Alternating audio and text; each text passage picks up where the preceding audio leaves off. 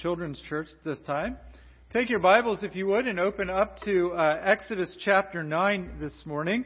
We're going to be looking at some sections in chapter 8, chapter 9, and chapter 10, and we're just kind of do a whirlwind tour through some of the last of the 10 plagues, and then next week we'll get into Passover, which is actually the last one.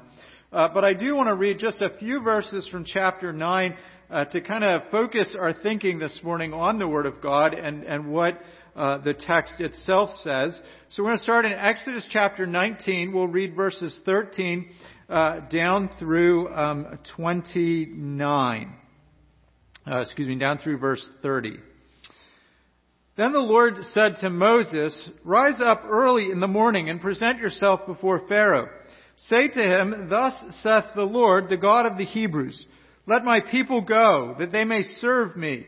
For this time I will send all my plagues on yourself and your servants and your people, so that you may know that there is none like me in all the earth.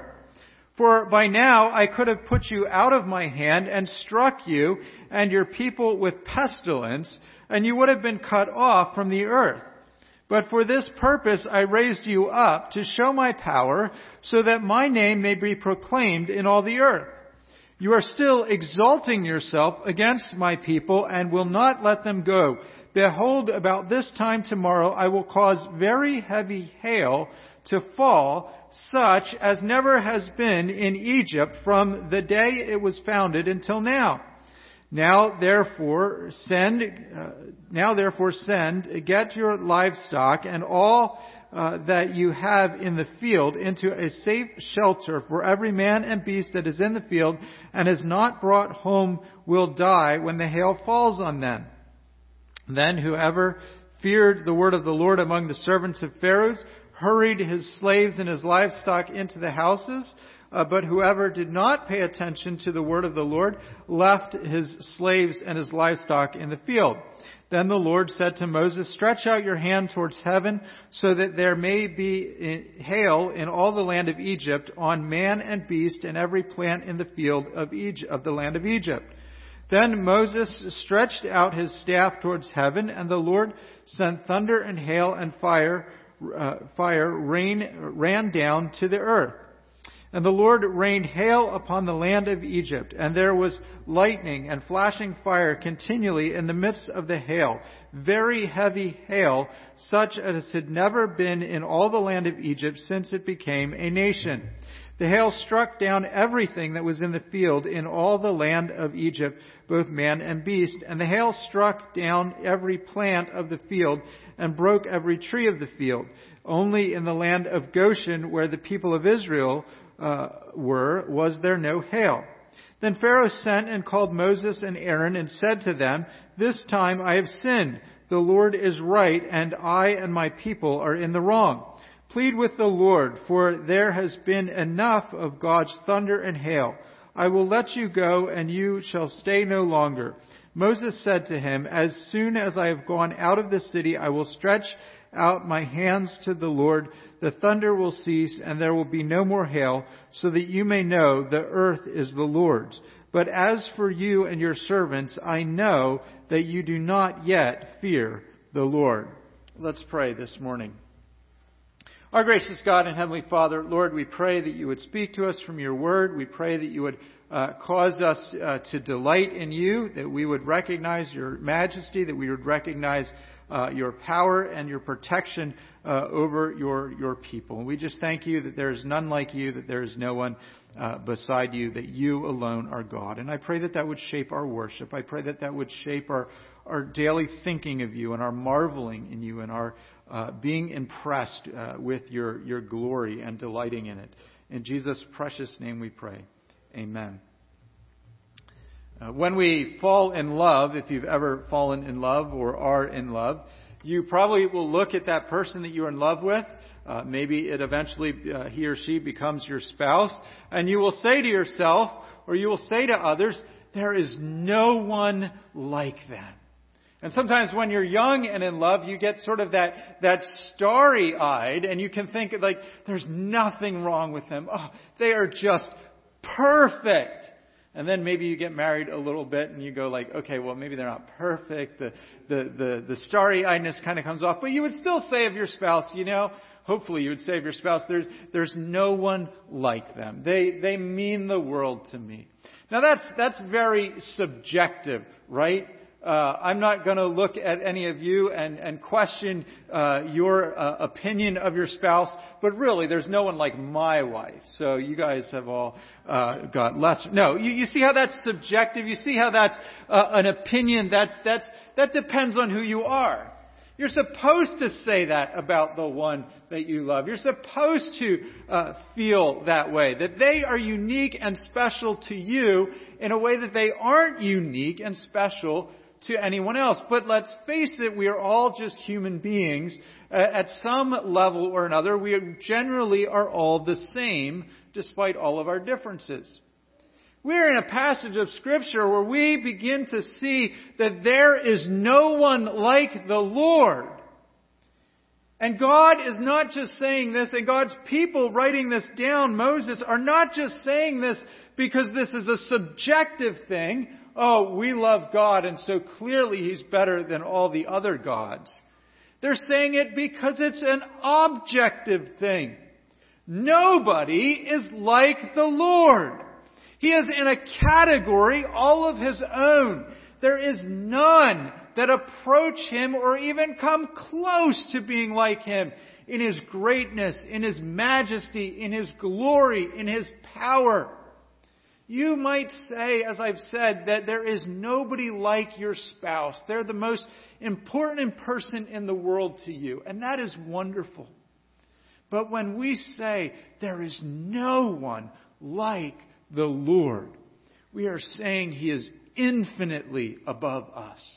No one comes close by any objective measure. No one has near the power. None of these other things that pretend to be gods in the Egyptian world can do any of the things that the living God can do. In our day and age, none of the things that we put comfort and strength in can protect us and save us and keep us secure like God alone can do. At the end of the day, every knee will bow and every tongue will confess before the God who created all things, Father, Son, and Holy Spirit. Because we will in that day be faced with His glory in His presence, and we will acknowledge there is none like you. And part of the story of the Scriptures is God revealing Himself so that we might look and worship and then be redeemed by Him and then say, who does this? There's no one like you in your majesty. And part of the story of the 10 plagues is that there is no one like the Lord God. Exodus 8:10.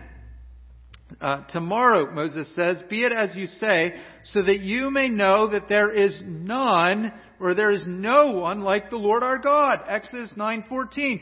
For this time I will send all of my plagues on yourself, on the servants and your people, so that you may know that there is none like me in all the earth. Now remember how the plagues started out. Remember when Moses said, he goes to Pharaoh and he says, God has said, the Lord has said, let my people go. What does Pharaoh say? Who is this Lord? I don't know Him. And I made the case, it's probably that it's not that he'd never heard of Him or hadn't heard of His name. It's that he didn't care and he didn't want to submit.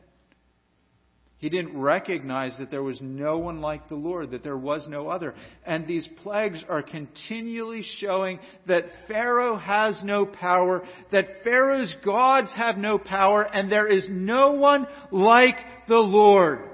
This is a theme repeated a number of times in the latter half of the book of Exodus. After about chapter 40 or so, it comes up quite a bit that there is no other. Isaiah 45:21, declare and present your case. Let them take counsel.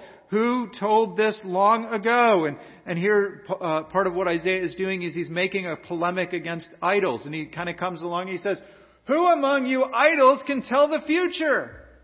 Guess what? God declares the end from the beginning. And then God says, was it not I, the Lord?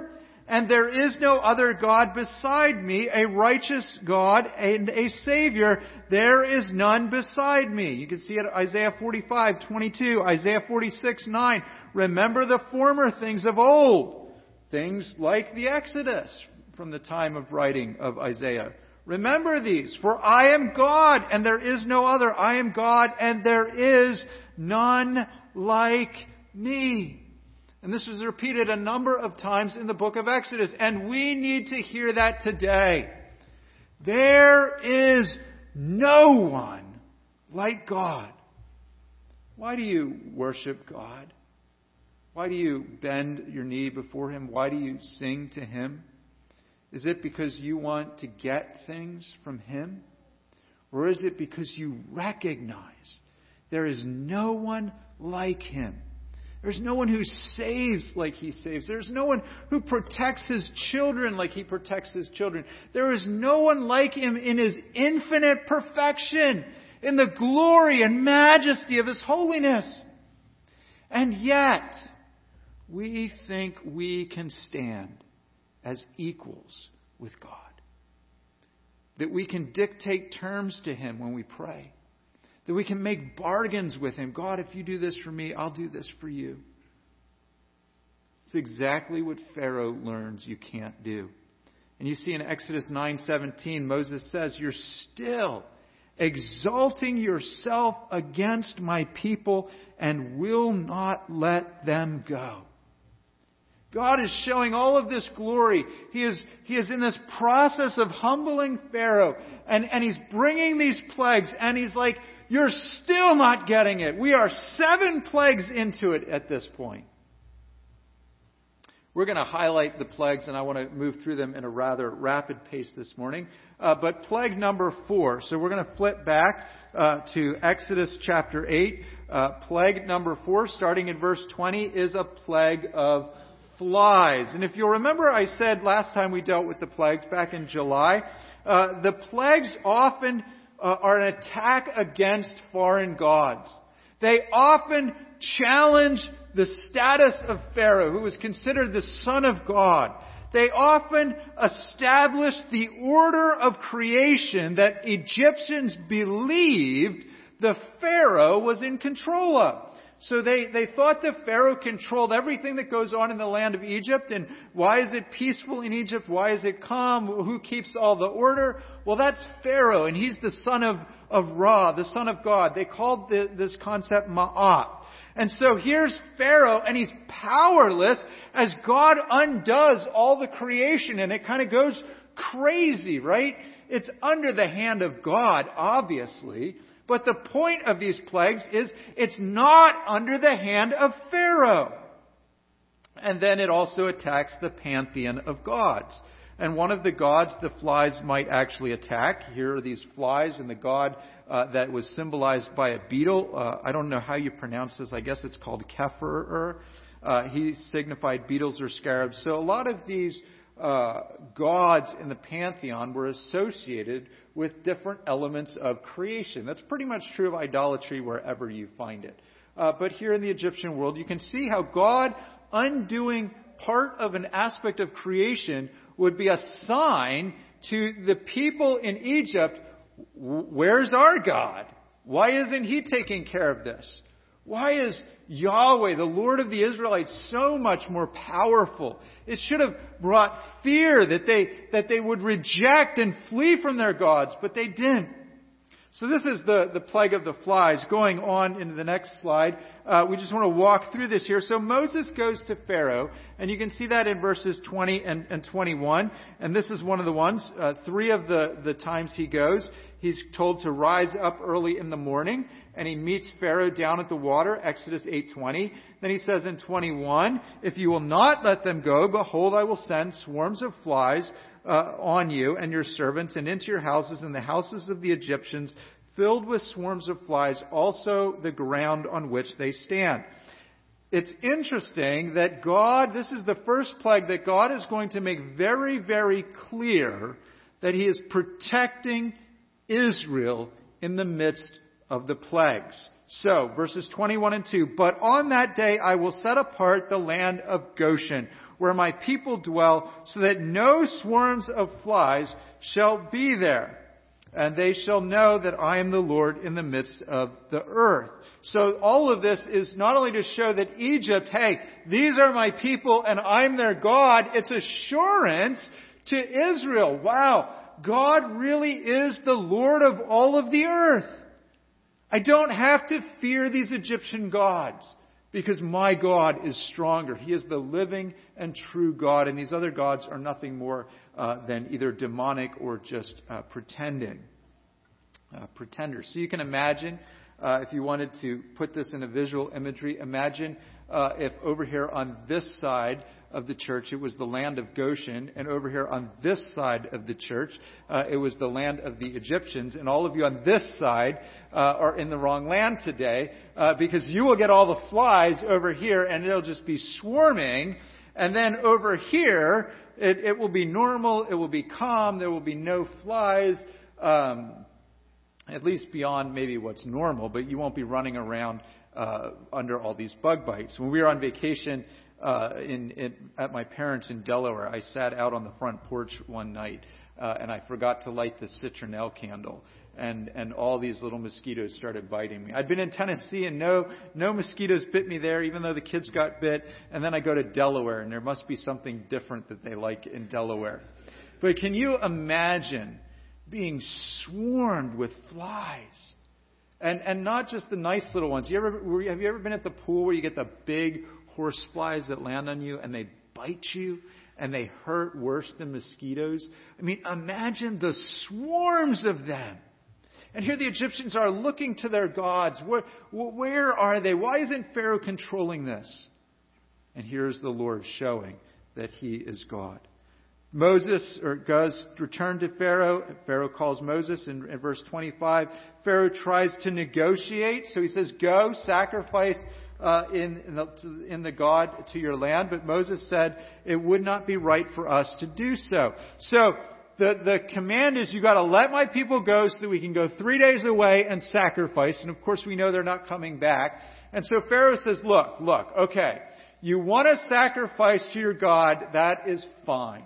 I will allow that. Go somewhere in the land of Egypt and sacrifice.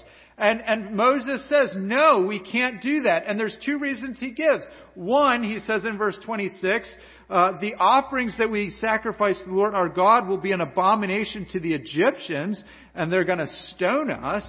So there's kind of a practical reason there for Pharaoh. Hey, your people will kill us. It will be chaos. But then there's the more important reason, and he's going along. He says, we must go, verse 27, 3 days journey into the wilderness and sacrifice to the Lord our God as he tells us.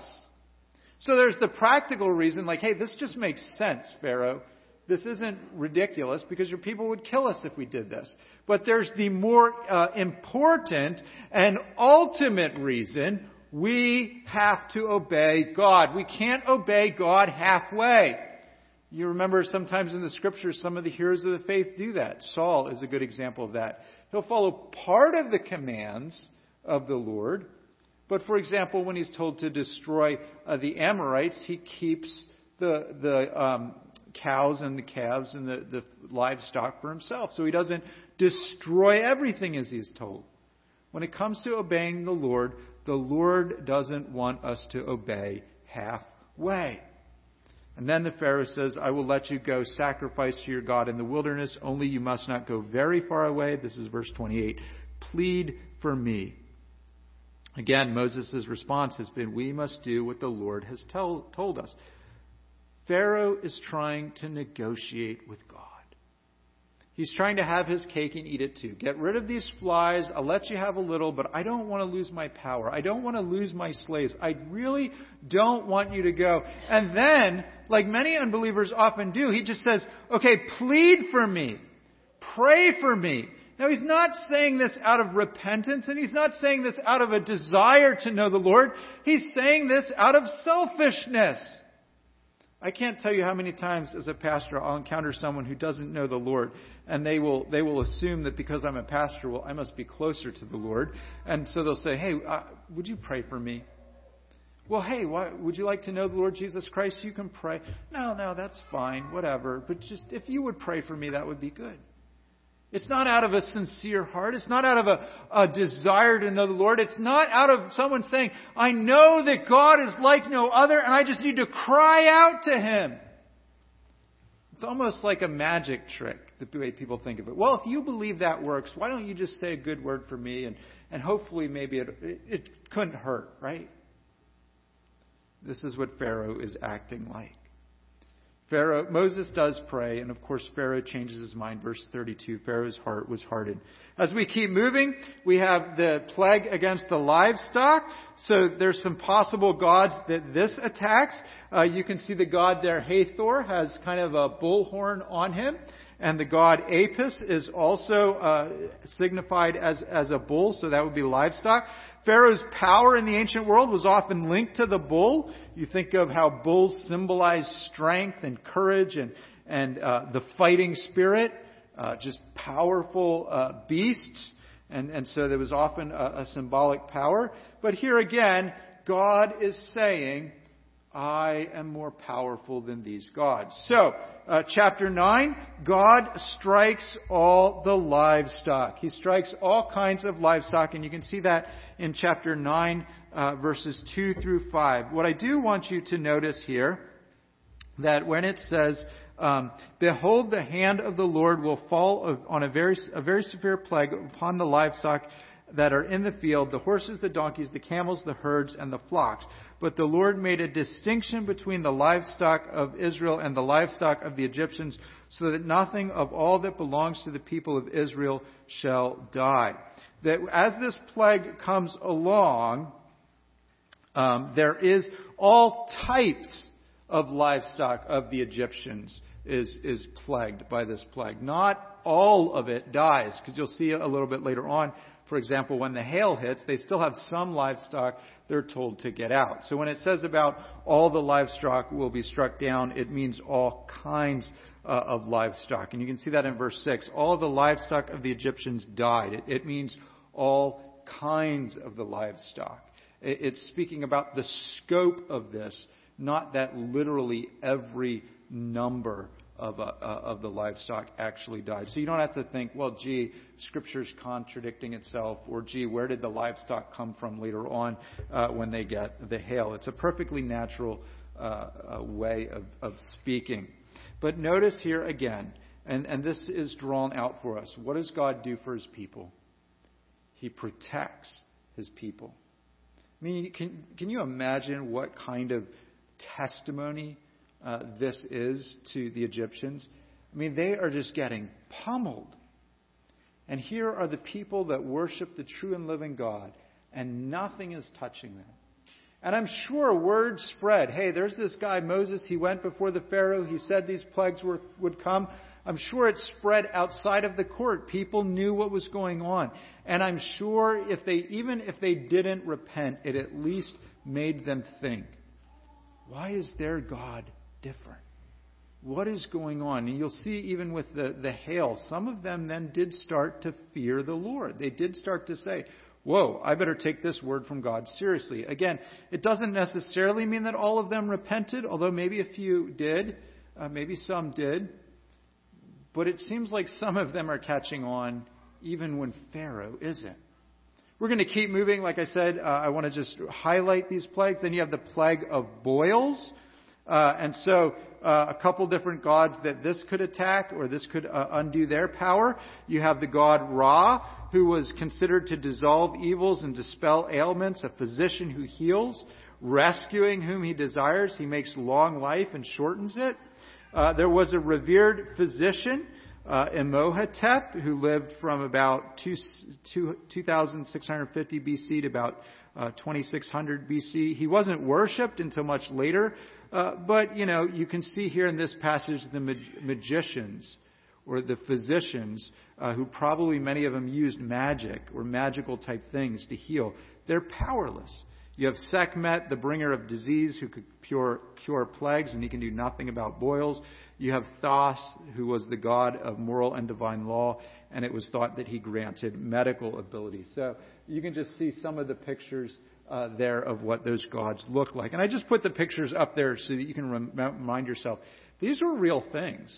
Like, these people really believed that these things existed, and they had power and abilities, and they would look to them. We might not have gods that we draw on our walls or little household gods, but there are a lot of things in our world today that people look at and put their trust in, and they think will deliver them, they think will heal them, they think can do something, and they won't trust God. Moving right along, Moses in chapter 9, verse 8, he takes this handful of soot from a kiln as God tells him to. He throws it in the air in the sight of Pharaoh. It becomes a fine dust over the land, and boils break out. What I love here is look at verses 11 and 12 of chapter 9. And the magicians could not stand before Moses because of the boils. For the boils came upon the magicians and all of the Egyptians. And the Lord hardened the heart of Pharaoh, and he did not listen to them as the Lord had spoken to Moses. How many of you, just kind of poll, how many of you ever had chicken pox as a kid? I know now some of you young kids, that's like a thing of the past because we vaccinate for it. But do you remember how much those things itched? You remember like scratching yourself, and you would maybe take these baths of I think we put Epsom salt, or you put chamomile lotion on her. Anything you could do to just get rid of the itching. And those were typically small. I got chicken pox when I was a teenager, and they say you get them a little worse when you're older. So I remember them itching really, really bad. But can you imagine like big quarter-sized boils, or even bigger, and just here are these magicians, and they're probably just standing there. They're like scratching themselves, and maybe like Job wanted to do when he was afflicted, take that pot shard and you just got to kind of scratch with anything sharp. I mean, I know it sounds disgusting, but imagine just how tremendously painful these boils are. And here are these magicians, and they think they have this power, and they think they can do these things, and they have these incantations, and they can do nothing to get rid of the boils, and it's so bad they can't even stand before Moses. They can't look him in the eye. They can't stand up there anymore and say, well, yeah, okay, your God isn't that great. They're shrinking away because they just got to get out of there to scratch themselves and itch themselves. It had to be embarrassing. Where are your gods, O magicians? We know where the living and true God is. This is why we're learning in this passage. There is no one like God. Moving along to the hail. Let me read Isaiah 96 quick, verses 4 and 5. For great is the Lord and greatly to be praised. He is to be feared above all gods. But the Lord hardened the heart of Pharaoh. For all the gods of the people are worthless idols. But the Lord made the heavens. And then Exodus 9:12. But the Lord hardened the heart of Pharaoh, and he did not listen as the Lord had spoken. Then we have hail. And there was the sky god, I think you say it Nut, or maybe Newt. She was actually a female. There was Tefnut, moisture. Horus was a sky god. You had Seth, the god of wind and rains. And so now all of a sudden you have all this storm, hail pouring out of heaven, lightning coming down, some kind of fire in the clouds, perhaps more of a poetic description of how you see the lightning flash up, but maybe with the hail, maybe there was some other things that came down. It's quite very possible that we're to take this rather literally. But the point is now the sky is in chaos and it's raining down destruction on the land. It's not unheard of to have hail big enough that it can kill people. I actually looked this up online. There have been some hailstorms in history that we know of. There was one about 16 years ago in China that I think 10 people died from and a number of people were injured. There was one in Germany in 1984 where some people died from, and I think it was like 400 people were injured. So all it would take is just some slightly bigger hail, and you can imagine how hard this would be. There is a report during the 100-Year Wars in the 1300s, the religious wars. There is a report of a hailstorm, a freak hailstorm that came down and killed, I think it was 1,000 men on the battlefield. So this has happened before in history, but this is God in control of all of these things, causing it. So, again, verse 13 of chapter 9, Moses gets up early in the morning. He presents himself to Pharaoh and says, you're to let my people go. But then what I want you to notice is I want you to notice these verses in 14 through 18. And I want you to see a couple key things because I really think this is where the narrative centers on as we look at these plagues. This is what they were supposed to learn. Verse 14, for this time I will send plagues on yourself and on your servants and on your people, so that you may know there is none like me in all the earth. God is sending all of these plagues so that Pharaoh would know that there is no one like God.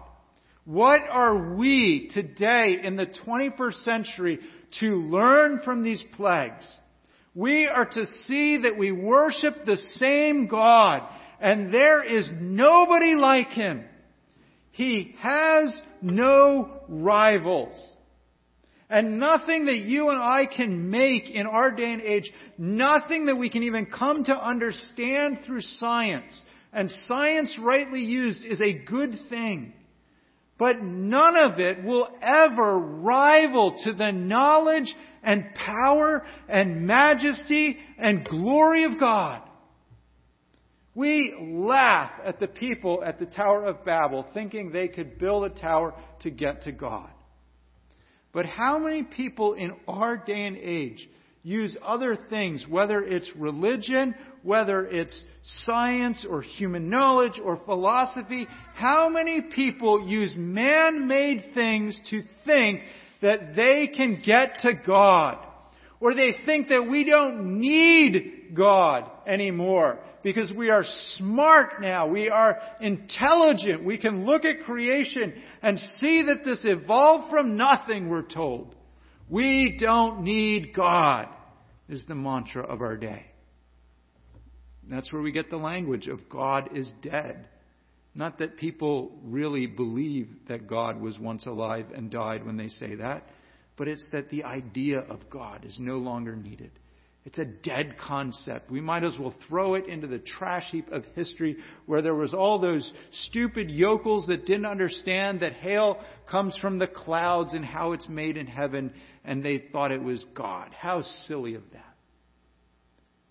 Brothers and sisters, God made the heavens and the earth. He created all things, whether immediately or immediately. Whether He did it directly by the word of His power, or like when He fashioned Adam and Eve, He formed them out of the dust of the earth and out of the rib. And God is in control over all heaven and all earth. And there is none like Him. Notice in verse 15, Pharaoh could have been struck down already, for by now I could have put you out of my hand. In other words, why does God here drag this into 7 plagues? God could have, just metaphorically speaking, snapped His finger. Pharaoh would be dead. All the Egyptians he could have killed or had a plague come on immediately if he would have wanted to. And that would have been the end of it. There would have been no one standing there saying, hey, you Israelites, you can't leave. Why didn't God just do it immediately? Like we look at that and we say, well, that would be more effective. Right? That gets right to the point.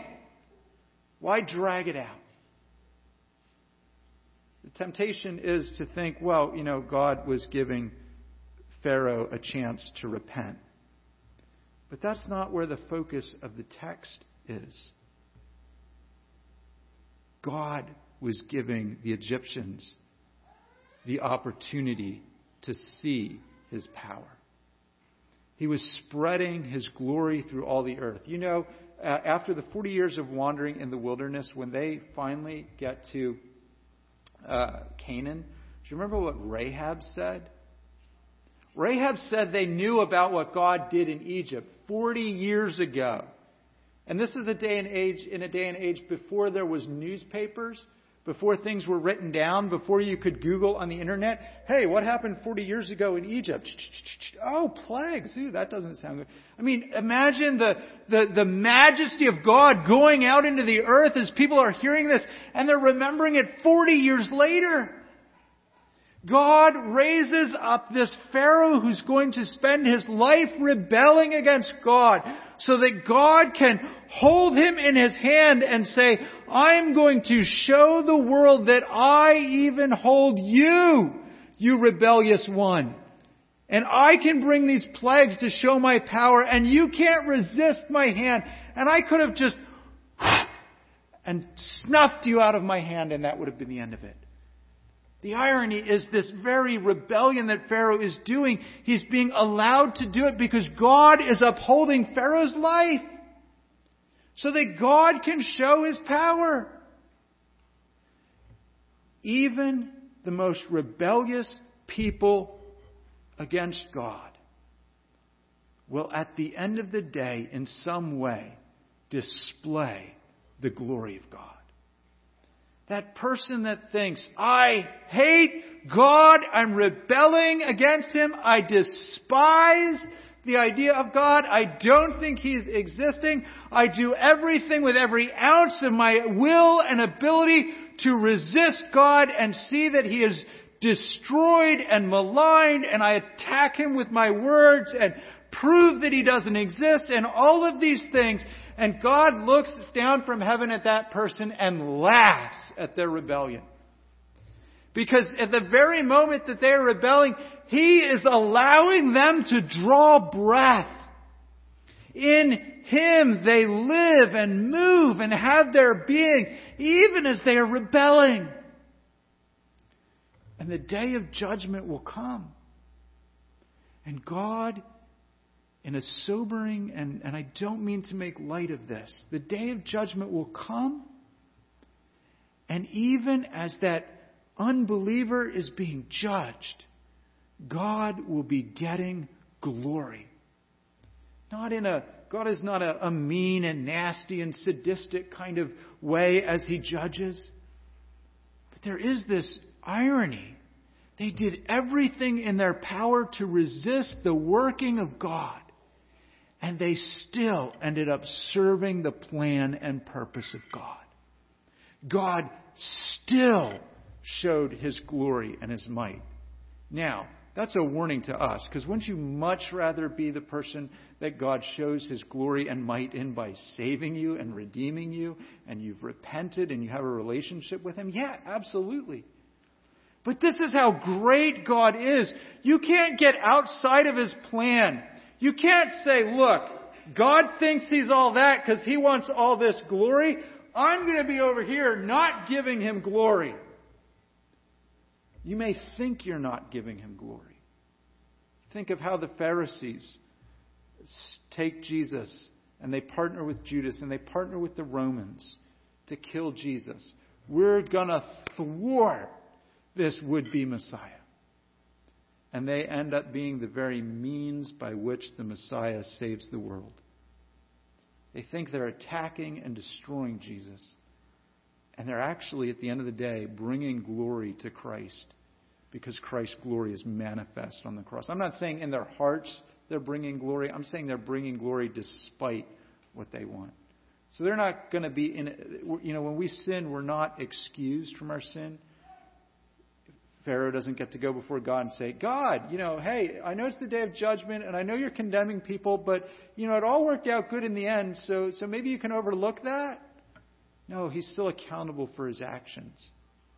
But the point is that rebellion is ultimately futile because God is like no other. You can't stop the hand of God. You can't resist Him. You can't thwart Him. We could go into passages in Romans. Romans chapter 9 actually quotes this verse as well.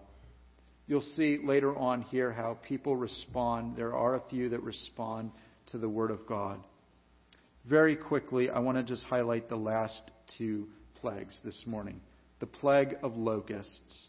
So you have the god of grain, Nepri. You have Renenutet, I guess is how you say it, the mother of the harvest. You have Senahem. Again, God attacking what they hold dear, what they need for their food, what they're looking for to think establishes them. I mean, famines in the ancient world were devastating. People died from them. And God is saying, you need to trust me. I'm in control of these things. And so the locusts come and destroy the grain. You'll see a growing obstinance in Pharaoh as you read through chapter 10. He again tries to bargain with God. On one occasion in chapter 10, Moses is told as he goes before Pharaoh to tell this in the hearing of his son and his grandson. So it's not just about Pharaoh rebelling anymore. It's so that other people would learn and not act in this rebellion. Pharaoh wants to compromise in the Lord. He's willing to let the men go and sacrifice, verses 7 through 11. And of course, he wants them to keep their herds and their sons and daughters, that's so that they'll come back. And Moses says, no, we have to go with everybody, young and old, and our flocks. We have to follow the word of God. Pharaoh then will beg again for relief. The last plague is the plague of darkness. This is, I think, the most obvious one that attacks an ancient god. Ra was the god of the sun. Pharaoh was the son of Ra, had a close, intimate connection with Ra. I think it's probably intentional that this plague is the second to the last plague. The darkness comes over the land. It says, stretch out your hand towards the heavens, that there may be darkness over the land of Egypt, a darkness to be felt. I don't know how God did this, if it was, he could have used normal means, natural means like an eclipse or super dark clouds, or he could have done it completely by supernatural ways we don't understand. But the point is he did it. And this wasn't just like, you know how you go out sometimes at night and even when the moon's not out, you can see a little bit around you, the stars, maybe light some things up or whatever. This is like going into your basement closet where there's no windows and there's no lights, and you turn off the light and like you can't see your hand in front of you. And this is hard for us to imagine, right? Because, you know, even when it's dark out, we have street lights, you have ambient light from in town, you have some light maybe shining out of the window of your house. You go and you get a flashlight, you light a candle when the power goes out. I mean, this was dark. And if you were ever a little kid afraid of the dark, imagine being in this kind of dark even as an adult. The point is, God is over all things. I want to make a couple quick applications this morning. First, I want to say, come and see that the Lord is like no other. Like, do you recognize this in your life? God isn't like anybody else. And in our day and age, the worst thing that we do is we try to bring God down to our level. Now, the great thing about our God is He makes Himself known and He reveals Himself. And He has manifested Himself in the person of the Lord Jesus Christ so that we could know Him. But don't minimize and dumb down and take away from His power and His majesty and His glory. Only in God and in glorifying His name can we find ultimate satisfaction. These people were looking for gods and other gods to satisfy them. It's interesting that the god Apis was a masculine god of sexual prowess. We may not have that God in our day and age, but how many people worship sex? Even in marriage, sometimes people make sex the most important thing and lose sight of the covenant relationship. Hathor was a god associated with glamour. That kind of describes a lot going on in our culture. Other gods were gods of prosperity, gods of security, gods of protection. All of these things. We may not have the names of the gods, but we still look to things outside of God for peace, for comfort, for security. These things only come from God. Pharaoh had, as I mentioned earlier, that idea of the Ma'at, who he controlled things. How many of us, when our life is going well, we think we're the ones that have it all together? And then when things start getting chaotic, Maybe God is teaching you that you're not in control, that you have to trust Him. Just like Sarah shared in her wonderful testimony, like she had to learn to just trust God when she was tired. That's basic. But, I learned the same thing at camp, so I'm not knocking you, okay? I learned that lesson the hard way as well. We often don't know what we find security in until God takes it away. I'm going to share a humorous story. And I didn't ask my wife for permission to share this, so this might not be good. But it is a good story. So we were on vacation, and we were tubing down a little creek. And Morgan and I got ahead of AJ and Samantha on these tubes. And all of a sudden, I look back, and AJ had bought this really cool hat that she's been wearing. She bought it about a month ago. It's her favorite hat. And I hear her in the tube, and she's screaming, "My hat!" It's like over on the side of the stream. And she starts paddling over towards it like crazy, like mad paddling and trying to pull Samantha. Anyways, she gets her hat. Here we'd just gone through a section of rapids, and her hat had fallen off. And she told me what happened because, like I said, we were about 25 yards ahead of her. And all that went through her head, she said, "Okay, I lost the hat. I had this moment of panic." And then she said, "I had to tell myself, okay, it's just a hat. It's just a hat. I can buy another one. It's not that big a deal." And she had just kind of like made peace. Like, okay, God, if you want me to lose the hat, you obviously wanted me to lose the hat. And after she came out of the rapids, and we were downstream a little bit, like this hat was gone. And it was like a gray hat. It wasn't like an orange hat that you're going to see it or a red. It was a gray hat. And the water was gray and the rocks were gray. And you weren't going to find, you might as well have had a camouflage hat. And then God, in His graciousness, let the hat wash up and she saw it. Now that's kind of a silly story. She said to me later on, "What would you do if it was one of your books?" And I said, "Well, I wouldn't have my books in the creek, first off." But touche. I sometimes think my books are a super valuable possession, and I'm protective of them. But we often don't know what we find comfort and security in, and kind of make idols. And I'm not saying she made that hat an idol, by no means. But we often don't know what we're making more important than God until God takes it away or reminds us that there is none like Him. If He's doing that in your life, be quick to learn the lesson. Be quick to say, "God, there is nobody like you." Many of us today have a weak view of God. And I say us, I mean us as evangelical Christians. We have this dwindling view of God. We lose sight of His wonder. We lose sight of the fact that there's no one like Him. We don't understand the holy, holy, holy that, as Isaiah says, as he's in the presence of the Lord.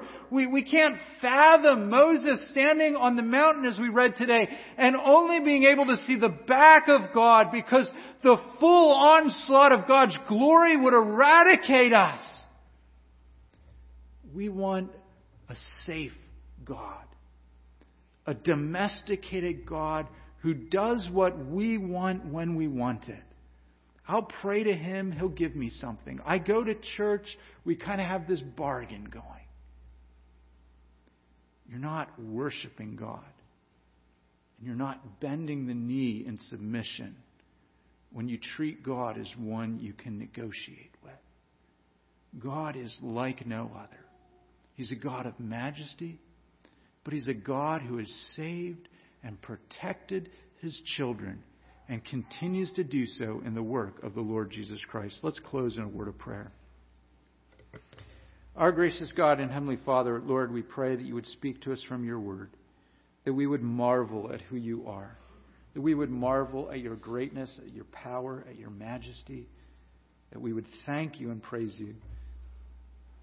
I do pray that we would be a people who glorify You and that You would get glory from us, not because we add to Your glory, but because we are giving to You what You deserve, praise and worship.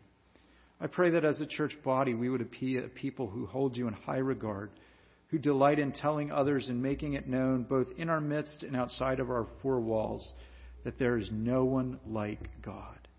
Nobody compares to who you are, and no one ever will. And we praise you for that. In Jesus' name, amen.